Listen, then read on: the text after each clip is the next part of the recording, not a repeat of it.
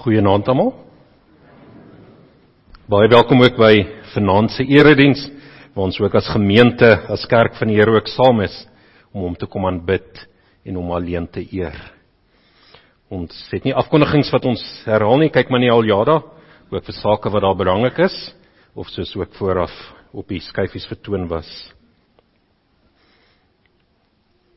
Kom ons bely ook in wie se naam ons hier by mekaar is. Ons hulp is in die naam van die Here, wat die hemel en die aarde geskape het. Geliefdes, genade en vrede vir julle van God ons Vader en ons Here Jesus Christus, en deur die kragtige werking van God die Heilige Gees. Amen. Kom ons sing ook saam, lied 154, die liedboek deel het ook in as 'n toetrede en 'n aanroeping ook tot die Here, en dis waar ons ook bely, maar ons kom ook so saam om te vergader, een as sy kerk, een in sy naam, in Christus naam kom ons hier nader, kom ons as sy gemeente saam, hy gee sy gees so, laat hy dit wees, hy seën wat ons bou en bind ons deur sy trou. Lied 145, vers 1, 2 en 3, daarna verenig ons in gebed saam.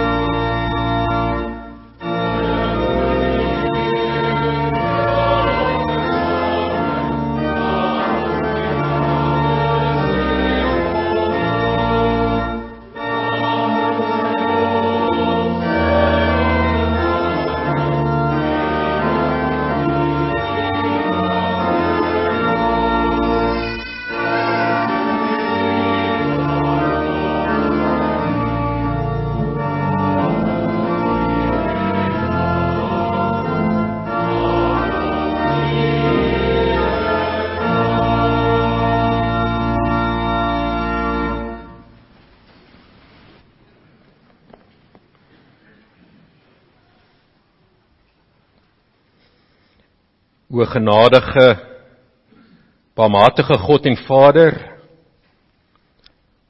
ons dank U weens vanaand opnuut, omdat U ook met ons wil spreek, omdat U ook U woord vir ons vanaand ook wil bring, en dat U ons ook weens oproep om ons ook te bekeer, dat ons moet kom om ook in U woord en in U weer onderrig te word. En dankie Here dat U ook ons geloofsoë ook so oopmaak uit die woord uit. Kragtig die Heilige Gees ook in ons werk, dat ons ook kan raak sien, maar dat U 'n ewige genadeverbond met ons opgerig het. Dat U die een is wat gelowiges roep en bymekaar maak en by die gemeente, by die kerk te voeg en ook so saam te bring, sodat ons ook openlik kan bely dat ons ook deel het in die saligheid en die ewige lewe, slegs deur die genade wat U aan ons bewys het deur U Seun Jesus Christus. En daarom vra ons ook, Here, maar lei ons ook as gemeente, dat ons kan groei in alle wysheid en geregtigheid, dat ons kan groei in kennis en in respek en vrees ook vir U, dat ons kan groei ook in die openbaring wat ons van U af het, Here, dat ons as gemeente ook versterk kan word, sodat ons ook kan leef tot die eer van U heilige naam, sodat ons ook tot voorbeeld ook kan wees vir ander gemeentes, ander gelowiges, maar val ook tot voorbeeld sal wees ook vir die wêreld, dat hulle ook deur ons lewens ook U lig sien skyn. En ja, ons besef ons tekortkominge, ons besef nog ons kortsigtigheid, dat ons nog 'n gebrek het aan liefde vir mekaar en vir U, 'n gebrek aan ywer, 'n gebrek aan volheid van geloof, en dat ons baie keer vol is van verwantheid en vleeslike wysheid, en dat daar ook so 'n vyandskap teen U ook is in ons optredes. Maar dankie Here dat U ons ook oproep en ook genadiglik wil hê dat ons moet bekeer. Wil hê dat ons nie moet afdwaal van U waarheid nie, maar dat ons ook U woord ook sal verstaan en dit ook vir ons sal verlig met die Heilige Gees, en dat ons ook sal lewe met 'n sagmoedige hart. Dat ons sal lewe nie vir onsself en ons eie belange nie, maar dat ons sal lewe vir U, Here. 'n hart, gedagtes, verstand, ons kragtige fokus op U alleen. En dan sal ons besef wat dit ook beteken, dit wat U ons ook in Jesus Christus alleen ook wil leer. Lei ons dat ons ook dan ook so sal groei, ook in die vrug van ons geloof, dat ons ook kan volhard en sterk staan teen die ryk van die Satan, en dat ons ook kan uitsien na die hoop en die blydskap van Jesus Christus se koms. En daarom bid ons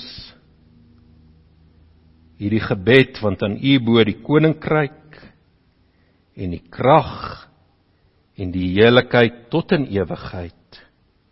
Amen.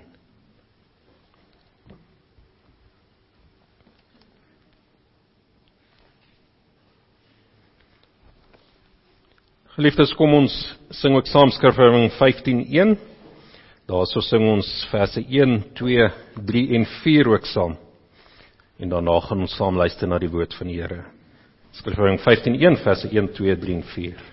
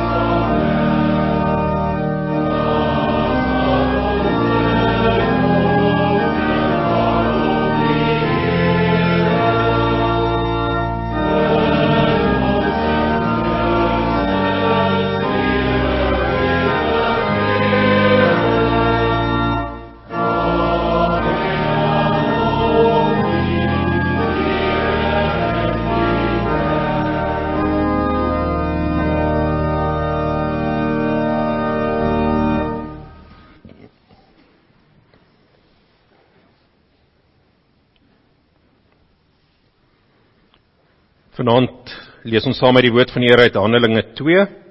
Ons lees daar vanaf vers 37 tot 47. En dan kyk ons ook na die Nederlandse geloofsbelijdenis artikel 27, wat ons ook bely oor die kerk van die Here.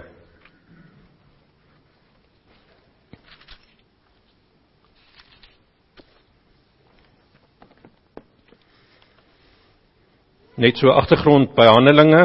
Handeling 2 begin ook oor die uitstorting van die Heilige Gees en waar die apostels dan ook uitgegaan het en onder leiding van die Heilige Gees ook die woord van die Here verkondig het. Ook so vir almal wat daar saam was ook op die Pinksterdag. En dan vanaf vers 37 is hier die gevolg van wat gehoor het en wat die eerste gemeente ook gedoen het. By die aanhoor hiervan is die mense diep getref en het hulle vir Petrus en die ander apostels gevra: "Wat moet ons doen, broers?" Toe antwoord Petrus hulle: "Bekeer julle en laat elkeen van julle gedoop word in die naam van Jesus Christus. Dan sal God julle sondes vergewe en julle sal die Heilige Gees as gawe ontvang. Wat God beloof het, is vir julle en vir julle kinders en vir almal wat daar ver is, vir almal wat die Here ons God na hom toe sal roep." Met nog baie ander woorde het Petrus getuig en hulle aangespoor: "Laat julle red tussen hierdie ontaarde mense uit." Die wat sy woorde aangeneem het, is gedoop, en omtrent 3000 mense is op daardie dag by die getal van die gelowiges gevoeg. Hulle het hulle heelhartig toegelê op die leer van die apostels en die onderlinge verbondenheid, die gemeenskaplike maaltyd en die gebede. Die apostels het baie ander wonders en tekens gedoen, en dit het almal met diep ontzag vervul. Al die gelowiges was eengesind, en het alles met mekaar gedeel. Hulle het hulle grond en besittings verkoop, en die geld aan almal uitgedeel, volgens elkeen sy behoefte.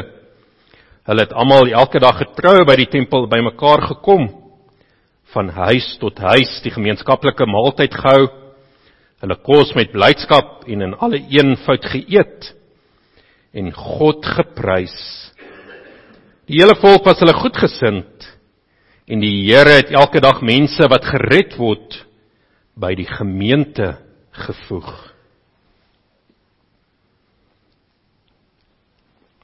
Kom ons kyk wat bely ons ook oor die algemene Christelike kerk in artikel 27. Ons glo en bely 'n enige katolieke of algemene kerk, 'n heilige vergadering van almal wat waarlik in Christus glo, wat almal hulle volle saligheid in Jesus Christus verwag en in sy bloed gewas is, geheilig en verseël deur die Heilige Gees. Hierdie kerk was daar van die begin van die wêreld af en sal tot aan die einde daar wees, want Christus is 'n ewige koning wat nooit sonder onderdane kan wees nie, en hierdie heilige kerk word deur God teen die woede van die hele wêreld bewaar, alhoewel dit soms 'n tyd lank baie klein is, en dit in die oë van die mense lyk asof dit tot niet gegaan het, soos die Here vir hom gedurende die gevaarlike tyd onder Agab 7000 mense bewaar het, wat nie voor Baal gekniel het nie. Verder is die heilige kerk nie geleë in, gebonde aan of bepaal tot 'n sekere plek of sekere persone nie, maar dis oor die hele wêreld versprei en verstrooi. Tog is dit met hart en wil en deur die krag van die geloof in een en dieselfde Gees saamgevoeg en verenig. Ons kyk na die hele gedeelte uit Handelinge, maar ons fokusvers is daarso vers 47b. En die Here het elke dag mense wat gered word by die gemeente gevoeg. En vanaand kyk ons dan spesifiek as tema, die kerk is die werk van die drie enige God. In die NGB artikel 27 tot 32 word daar nou spesifiek stilgestaan oor by die kerk van die Here. Wat is die kerk van die Here? En wat ons ook daaroor bely. En dan in die volgende artikels, wat ons ook gaan kyk, is bietjie meer ook oor die ampte in die kerk, ook die tug, die bestuur daarvan. Maar vanaand begin ons dan eers om te sê, maar wat is die kerk? Ons kan baie praat oor die kerk, maar as ons nie verstaan wat kerk is nie, en dit ook nie so reg gaan uitleef nie, dan gaan die ander dele van ons ook nie so sin maak nie. En kom ons kyk eers na ons eie gemeente. As jy na Gereformeerde Kerk Rietvallei kyk, as jy van 'n buitestander dalk ook inkom, wat sal jy beskryf is die Gereformeerde Kerk Rietvallei? Is dit mense wat net op 'n Sondag saamkom? Is dit gelowiges, of is dit net Afrikaans sprekendes, wat ook hierso is? Wat is die beeld wat ons van kerk ook uitdra, uitleef, en ook so leer, by ons katekisasie, en ook in die gemeente, maar wat kerkie is? Ons kry baie keer die gesegde, wat iemand vra in die oggend, maar liefie, is jy dalk lus vir kerk vandag? En dit sê ook baie van hoe ons kerk ook sien, en wat is ons verwagting en optrede daarvan. Maar later ook bietjie meer in 'n volgende geleentheid, die volgende Sondag, ook hoe die Here ons oproep, om nie lus te wees vir kerk nie, want dan verstaan ons so kerk verkeerd, en kerk nie net die gebou is waar ons saamkom, of net die erediens, wat ons 2 keer op 'n Sondag het nie. Maar wat is kerk dan? Kom ons begin dan en kyk eers, maar wat beteken die woord kerk? As ons kyk in die Bybel self, dan kry ons nie die woord kerk nie, alhoewel die woord kerk kom van die Griekse woord kuriake, wat beteken om aan die Here te behoort. So dis 'n baie mooi gesegde en uitdrukking wat vir ons ook sê, dat die wat ook by mekaar kom, behoort aan die Here. Hulle is gekoop deur die kosbare bloed van Jesus Christus. Die Heilige Gees het hulle ook opgeroep tot bekering, en hulle is ook geheilig. En omdat die God die Vader hulle ook geroep het, kom hulle ook so saam. En daarom is die woord kerk vir ons 'n baie mooi woord, wat al hierdie vir ons so saamvat. Maar in die teks wat ons ook gelees het, en deur die hele Bybel, Ou Testament en Nuwe Testament, kry ons die woord gemeente, die Griekse woord vir ekklesia. En hierdie woord beteken bietjie meer breed, dit kan ook in ander kontekste gebruik word, maar die letterlike betekenis daarvan is, dis 'n samekoms of 'n byeenkoms. Daarom kan jy ook sê, ekklesia kan ook 'n dorp wees, dis 'n byeenkoms van mense, of 'n vergadering van mense wat ook by mekaar gekom het. En daarom, dit is ons ook mooi, dat die Here ons ook so by mekaar maak, dat ons ook 'n vergadering is, wat ook so deel met mekaar, en ook vergader rondom die woord van die Here. Maar ons moet dan ook net kyk, dat ons, as ons van gemeente ook praat, nie net dit as 'n algemene vergadering sien nie, maar juis, soos ons belydenis ook hierso sê, in die NGB, dat die kerk mense is, wat deur die kragtige werk van die Heilige Gees, en die woord van God waarlik in Christus glo. En dit is so, dat Christus ook die hoof van die kerk is. Dit is ook ons hooffokus, as ons by kerk ook is, en dan verder ook die beelde van kerk in die gemeente, het ons elke keer die beeld van Christus en die ledemate van die kerk. Of Christus as die goeie herder, en dan die gemeente wat die Here se volk is, sy kudde, sy skape, die sy hand verkies, die sy hand versorg. Maar, dis ons eerste tema ook, maar die kerk is die werk van God drie enig. Dis al drie wat ook saam werk aan die kerk, en daarom moet ons nie die een persoon losmaak van die ander persone van die drie eenheid nie, maar ook sien hoe in die kerk al drie persone se spesiale rol en werk en roeping ook so na vore kom. En daarom word die kerk ook beskryf in die Bybel as die volk van God. Ons sien dit baie ook in die Ou Testament, maar in Romeine word dit ook vir ons bevestig, dat ook die gelowiges die volk van God is. En soos ek genoem het, dit word ook gesien as die liggaam van Christus, maar ook beskryf as die tempel van die Heilige Gees. En daarom wanneer ons oor kerk praat en ons wil ook vergader oor kerkgroei en vermeerdering van die kerk, soos ons ook met die Vlamvat konferensie sê, dan moet ons altyd met hierdie vertrekpunt kom, maar die kerk is nie net die mense nie, die kerk is gegee deur die Here self, is hy wat vergader, is hy wat by mekaar bring, is hy wat geroep het, en is daarom ook hy wat ook vermeerder, is hy wat ook bewaar en versorg en oppas. En dan is hier die mooi interaksie vir die Here ook, die gawes van mense gebruik, ja, om sy kerk te bou, om die evangelie te gaan verkondig, om sy kerk ook te bestuur, en hy seën ons ook met wonderlike gawes, sodat ons ook mekaar ook kan opbou en kan groei in die liefde wat die Here ook vir ons het. Maar kom ons kyk net weer, maar hoe elkeen van God drie eenig dan ook werk in die gemeente. En voor ons daarna kyk, moet ons ook net weer besef, maar is die kerk net gelowiges? En is alle gelowiges in die kerk?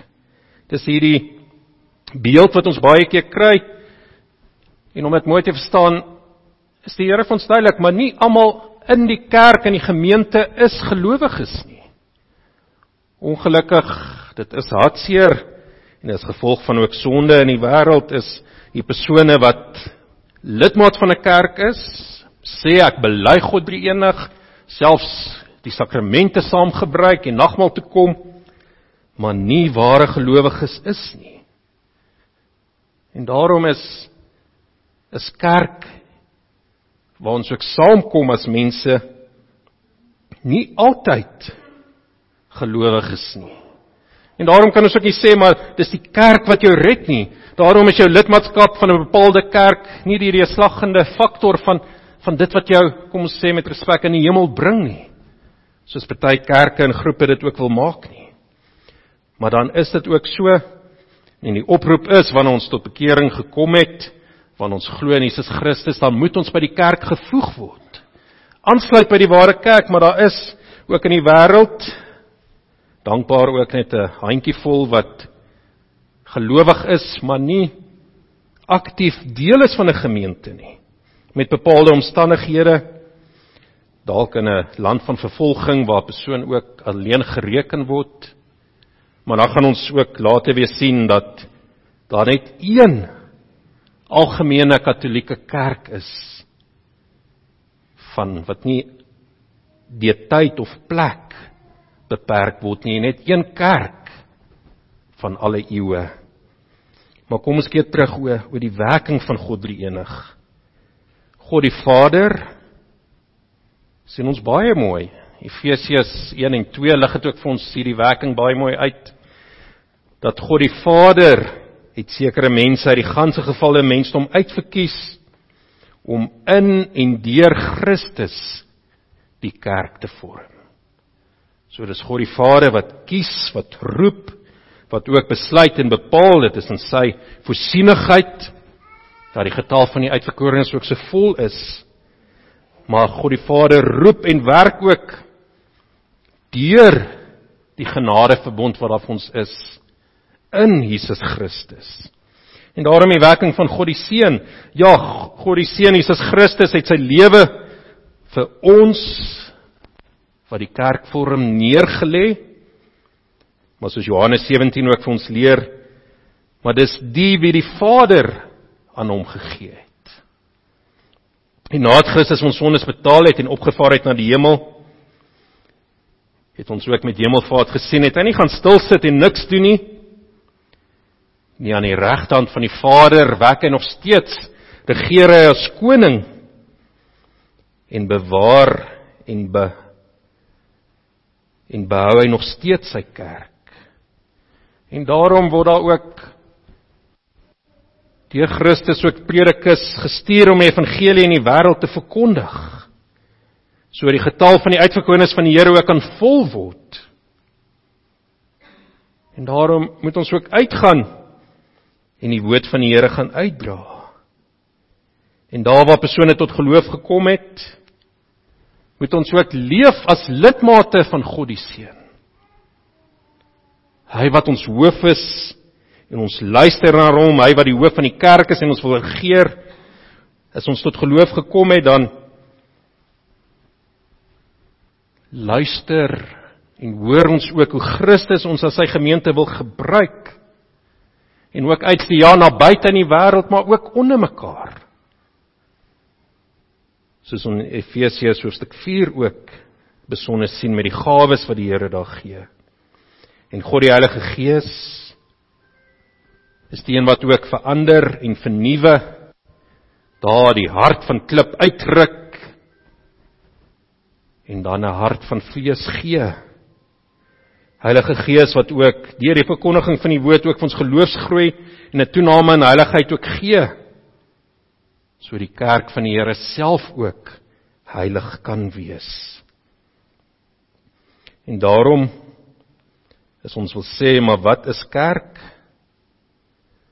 Dan is dit vir ons mooi duidelik ook hoe die NGB 27 het ook vir ons dan ook saamvat. Ons glo en bely 'n enige katolieke of algemene kerk, 'n heilige vergadering van almal wat waarlik in Christus glo, wat almal hulle volle saligheid in Jesus Christus verwag en in sy bloed gewas is, geheilig en verseël deur die Heilige Gees. En daarom het ons ook ons afvra, is ons as gemeentekerk Rietvallei, leef ons dit ook so uit? Is dit wat mense ook van ons raak sien? Hoekom ons by mekaar is, wat ons by mekaar bring en bind, en sien hulle dan ook raak, en beleef ons dit self ook, maar ons is deel van die kerk, omdat die Here ons hiernatoe geroep en geplaas het. Ons kan net kerk wees, omdat ons verbondenheid in Jesus Christus is, waarlik in hom glo, en ons saligheid net in hom verwag, maar dat die Heilige Gees ook vir ons verseël en betuig, dat ons deur die bloed van Christus gewas is, en ons sondes vergewe is. En as ons dit nie hier beleef en besef nie, kom ons werk weer daaraan, om dit ook so uit te dra. Maar dan ons tweede deel om te sê, maar wat is kerk? Kyk ons ook, maar wat bely ons ook van die kerk?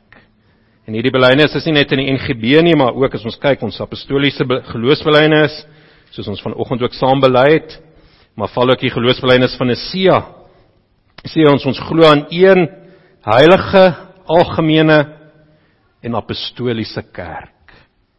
En kom ons kyk dan kortliks ook wat ons hierdie bedoel, soos die NGB dit ook vir ons ook uitlig. Hierdie word genoem die karaktereienskappe van die kerk, of die karaktertrekke, dit wat ook moet sigbaar wees, en dit wat ons ook so bely en ook uitleef. En hierdie belydenis is nie gebaseer op wat ons as mense van die kerk sien of dink nie, maar dis wat die Here ons in sy woord ook openbaar ook leer. En dis hoekom hierdie eienskappe ook geldig is van die kerk van gister, mens kan sê van vandag, en ook van môre.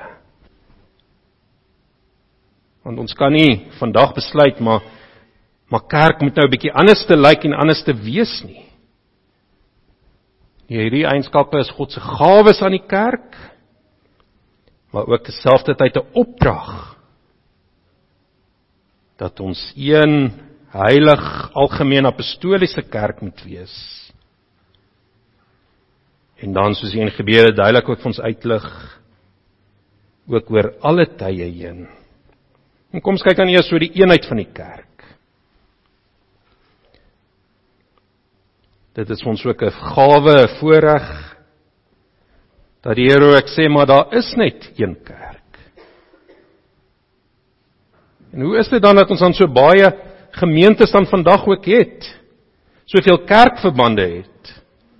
Ja, dit is op grond van die mens se sondige natuur en sy verdeeldheid, en op die oog af lyk dit vir ons ook baie moeilik, maar met die opkoms en ontstaan van die Christelike kerk, soos ons in Handelinge ook lees van die vroeë gemeente, staan dan juis vir ons uit, maar dat hulle eengesind was. Al die gelowiges was eengesind en het alles met mekaar gedeel. Vers 44. Daar was nie verdeeldheid nie, maar sommer vroeg in die kerk se geskiedenis kom dit dat mense verskillende ideale en begeertes en as gevolg van die sondigheid van die mens ook die verdeeldheid begin veroorsaak het. En ja, die vroeë kerk het vir baie lank ook gewerk om dat hierdie verdeeldheid nie moet verdeel nie. Daarom ook het ons die eerste synode ook in Handelinge, wat spesifiek ook gegaan het oor die besnydenis en die uitleef van die Joodse wette. Die volgende groot konflik of verdeeldheid in die kerk was oor watse tyd moet die Paasfees gevier word. Saam met die Joodse kalender of as 'n herdenking terug van hoe Christus, die Paasfees waar Christus gekruisig is en ook weer so opgestaan het. Maar elke keer en waar daar verskille was, is daar ook gevra om mekaar ook in liefde te verdra, om die eenheid ook te behou. Maar die eenheid kry ons daarin, nie in 'n tradisie of gebruike wat ons in die kerk het nie, maar die eenheid lê daarin oor wat ons glo. En daarom al het ons verskillende kerke en kerkverbande, moet ons nog steeds, en NGB gaan later daar ook die ware eienskappe van 'n kerk, maar daar is vals kerke wat nie bly by die woord van die Here nie, maar die eenheid van ons lê juist daarin, dat ons gebind word deur die eenheid in een Here, in een Jesus Christus, in een redding, vergewing van die sondes, in een doop. En daarom het ons eenheid in plaaslike vlak. Ons sê met gemeente kerke, daar waar ons byeenkom op Sondags, sing ons ook dieselfde liedere, ons bid saam, ons luister na die woord van die Here saam. Daar sal jy ook die sakramente ook dieselfde ook beleef. Ons sien die eenheid ook in ons eie gemeente, waar ons ook saamkom, waar ons ook in die week met Bybelstudies by mekaar is, of met ander gemeente funksies, word hierdie eenheid ook vir ons geopenbaar. Maar ons mag nooit ook sê, as gevolg van die gebrokenheid en sonde van die wêreld, hoef ons nie hierdie eenheid te soek nie. Ons strewe moet altyd ook wees om ook saam met ander gemeentes en kerkverbande ook weer terug te keer na die eenheid wat ons vind ook in die woord van die Here. Dink maar net die talle probleme wat daar in die Korinthe gemeente was, seker die gemeente wat ons van Paulus het met die meeste briewe, maar ook sy treebrief, wat ons ook sien hoe die gebrokenheid en verdeeldheid dan skade ook doen aan die liggaam van Christus. En daarom word hulle ook opgeroep en ons ook om uit te reik na mekaar, so die eenheid in Christus onder gelowiges meer sigbaar word, ook in hierdie gebroke wêreld. En kom ons werk weer ook aan hierdie eenheid, ook by ons gemeente. Dink maar, wat bring vir ons verdeeldheid? Is dit vir ons 'n leesstellige saak? Of is dit iets wat ons eie voorkeur en gebruik en gewoonte is?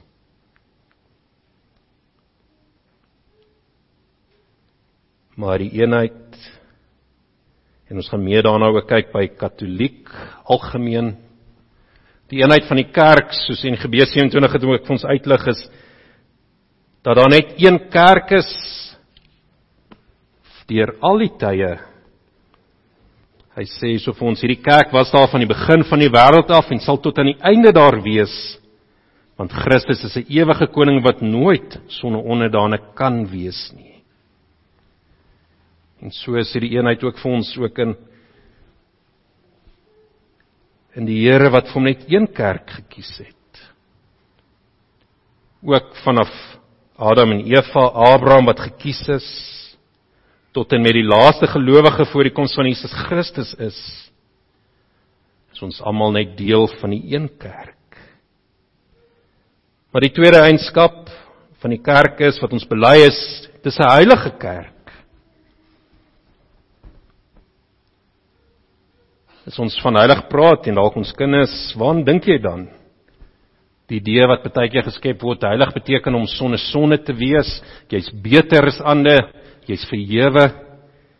Maar heilig het die betekenis in die Ou en die Nuwe Testament om ons eenkant te hou, om afgesonder vir God te wees.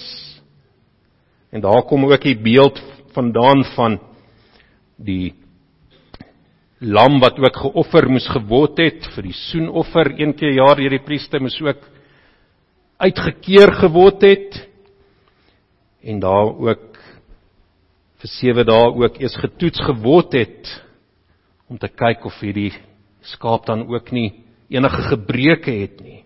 En so het die Here ons ook dan gekies en geroep om eenkant te wees, om anders te wees, as ook in die wêreld, om te sê, maar ons is spesiaal vir God, ons behoort aan hom, ons is anders as die res van die wêreld, en daarom kan die kerk van die Here nie dieselfde lyk as die wêreld nie saamgaan met Satan en die wêreldse filosofie en idees nie. Maar in hierdie gebroke wêreld lewe ons juis as heiliges, sigbaar as voorbeeld, omdat die Here die kerk heilig gemaak het. En daarom ook die opdrag, maar leef ook heilig, soos die Here ook opgeroep het vir sy volk ook in die Ou Testament, wees heilig, want ek is heilig, so het ons dit ook weer in die Nuwe Testament, dat ons ook die voorbeeld van die Here moet navolg in sy woord en in sy voorbeeld, in sy openbaring. En dit bly voortdurend 'n stryd ook, die kerk wat ook moet stry om met die opdrag ook te gaan uitleef, om vir die wêreld te sê, maar ons kan nie sonde verdra nie, maar ons roep juis ook sondaars tot bekering. En daarom moet ons duidelik ook daaroor uitspreek. En moet ons ook die roeping ook uitleef, dat ons vir die wêreld ook sê,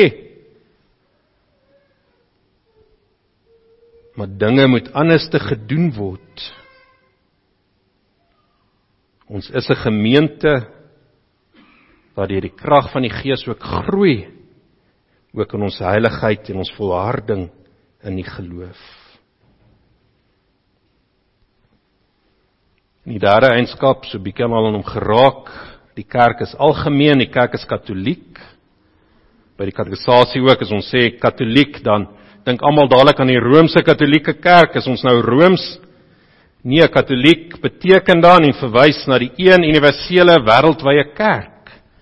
Ja, die Rooms-Katolieke kerk het sy oorsprong daarom ook uit die eerste gemeentes. En die doel van die kerk was ook om ook hierdie eenheid van die kerk ook te gehad het, maar die kerk wou ook nie bekeer het nie, en daarom was dit ook nodig, en val in die reformatie, daarom moes weggedraai word van die valse kerk af. Maar die algemeenheid verwys ook na die tyd en plek, waar die tyd ook vir almal wat die Here ook geroep het oor alle tye heen, deel is van die een kerk.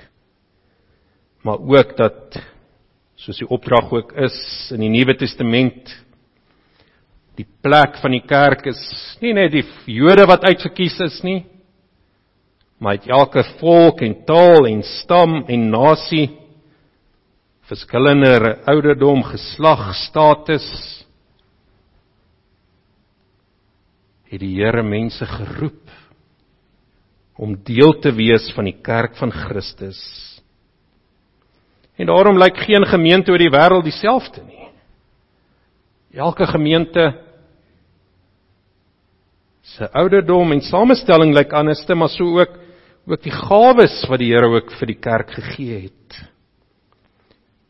Maar juis omdat dit een algemene kerk is, het ons ook die opdrag, ook die karakter, om die gawes van Christus wat hy ook gegee het, die Heilige Gees, ook Christus se verlossingswerk ook te gaan verkondig. Ja, in elke nasie, volk en taal, maar ook in ons daaglikse lewe, waar ons ook as gemeente ook saam leef en saam kom, mekaar ook weer nader na Christus toe trek, as die een algemene kerk. En die laaste waar ons stil staan is, ons belydenis, maar die kerk is apostolies. En so het ons ook in die gedeelte wat ons saam gelees het, dit ook so gesien. Vers 42, hulle het hulle hele hartig toegelê op die leer van die apostels, en die onderlinge verbondenheid, die gemeenskaplike maaltyd, en die gebede. En wanneer ons bely, maar die kerk is apostolies, dan vat dit ons weer terug, maar dat die apostels was die oor- en ooggetuienis van Jesus Christus, sy bediening, maar sy leer ook, wat hy aan hulle toevertrou het en gegee het, en deur die Heilige Gees is hulle geïnspireer om ook die woord van God vir ons ook neer te skryf. En ja, soos Christus ook vir Petrus gesê het, maar juist die rots waarop my kerk bou, dis op die fondasie is die leer van die apostels. Die kerk behoort alles wat die apostels te geleer het, ook uit te leef. En daarom moet ons die leer van die apostels glo en ook hierdie leer ook leer en uitleef en dit ook oordra ook aan ander, val ook gelowiges. Indien die kerk dan ook die leer van die apostels, en dit sluit die hele evangelie in,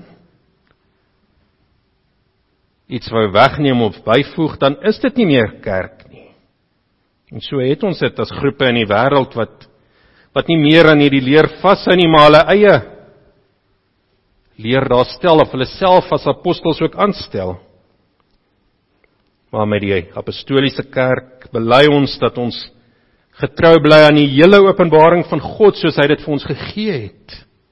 En daarom moet die kerk bekend wees daarvoor dat die kerk besig is met die woord van God, en ons self ook moet toets, of ons getrou is aan die woord van God.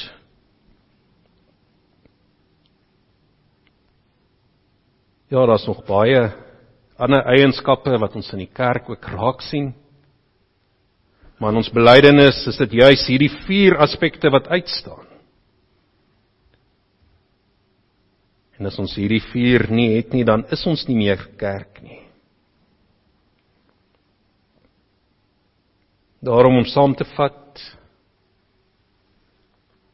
die kerk is 'n instelling van Christus self. Die kerk is wat die Here daar gestel het. Nie iets wat mense gemaak het en net saam is, omdat ons net een ding gehad het waar ons vir saam gekom het nie, maar juis omdat die Here self 'n vergadering van almal wat waarlik in Christus glo, ook saam gebring het. En daarom het Christus ook vir 'n gemeente gebring wat hy ook versorg en by mekaar maak en bewaar en beskerm en ook lei. En daarom het Christus ook vir Paulus gesê, vir Petrus gesê, maar jy is die rots waarop my kerk bou, maar soos ons lees ook is, maar die poorte van die hel sal dit nie oorweldig nie. Ons behoort aan Christus,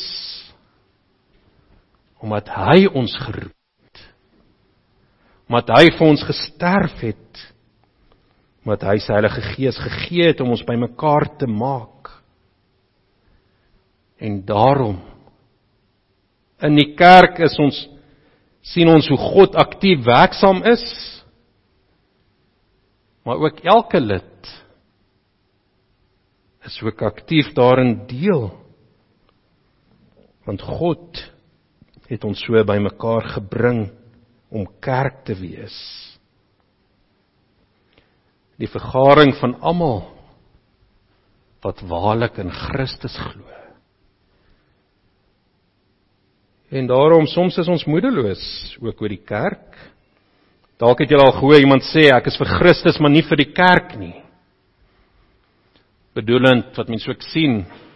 Ek het vanmiddag nog net voor ek hier gekom het gesien 'n plasing waar 'n kelner sê maar die mees ongeskikste en moeilikste mense wat hulle moet bedien is die mense wat na kerk by die restaurant iets wil kom eet. En so is dit ook 'n getuienis dat Christene nie altyd die karakter en die eienskappe van die ware kerk uitleef nie. Maar as ons besef wie kerk is, wat die kerk is, dan kan ons nie sê, maar ek is vir Christus, maar nie vir die kerk nie. Want dit is Christus self wat vir my kerk by mekaar gemaak het. Hy is die goeie herde wat ook sy skape vir hom vergader. En wanneer ons tot bekering gekom het, dan roep hy hom ook na sy kerk toe. En hy laat groei die kudde. En hulle kom na hom toe. En daarom ook na mekaar toe. En daarom gebruik ons ook die uitdrukking om te sê, maar ons is broers en susters. Jy is ook nie 'n gemeentelid los van die ander wat ook nie saam is nie.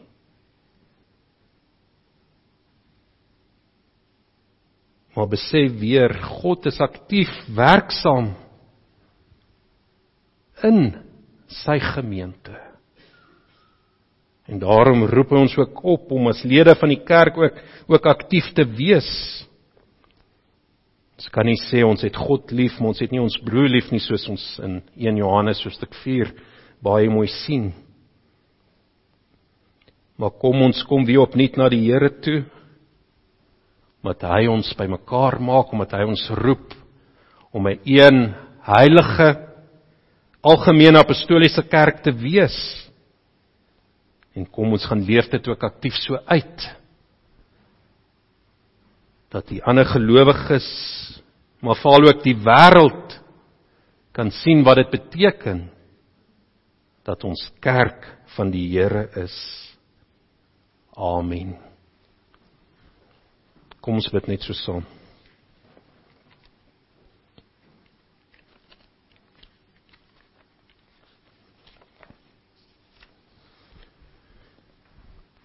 Here, ons almagtige God en hemelse Vader,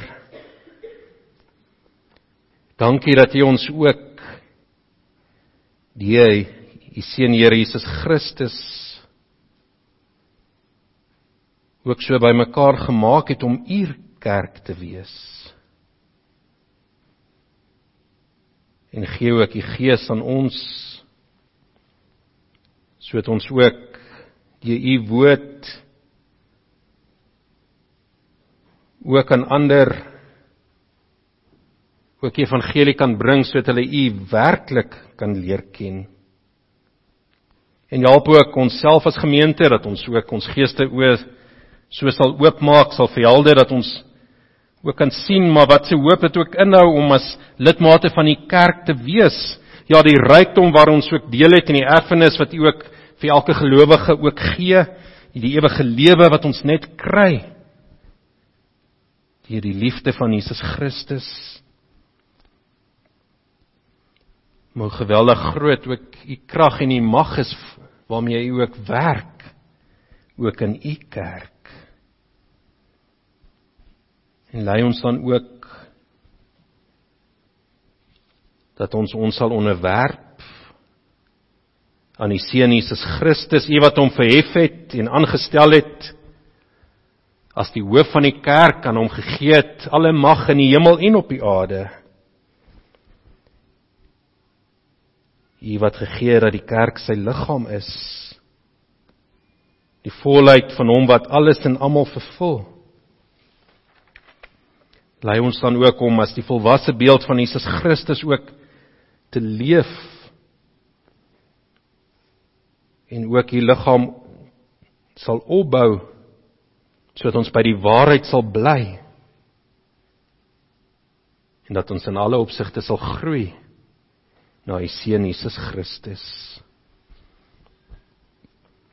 Ons bid al hierdie dinge deur u krag. Ja, die krag waarmee u ook in ons werk is magtig om oneindig meer te doen as wat ons self kan bid of dink. En daarom aan u kom die eer toe van nou af tot in ewigheid. Amen. Geliefdes, ons het nou die geleentheid vir die diens van barmhartigheid, vir ons diakonale kas, en dan ook ons kollekte by die deur, gaan ook dan so vir die Aljaardehuis vandag.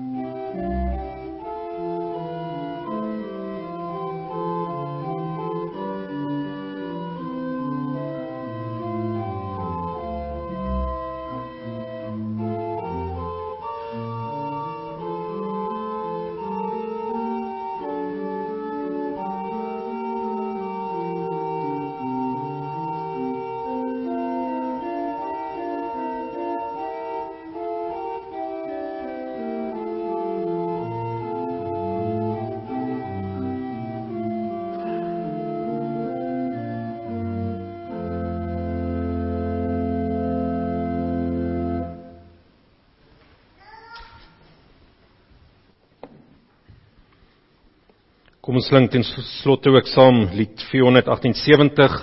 In die liedboek is dit onder die tema van die kerk. En daar sing ons ook, soos ons gehoor het, ook oor die fundament waarop die kerk ook gebou is, deur die apostels en die profete, maar ook die een fundament wat ons het, naamlik Jesus Christus. En dan oor die eenheid van die kerk ook in vers 2 en vers 3 en 4, hoe die Here ons ook deur moeilike tye ook sy kerk bewaar.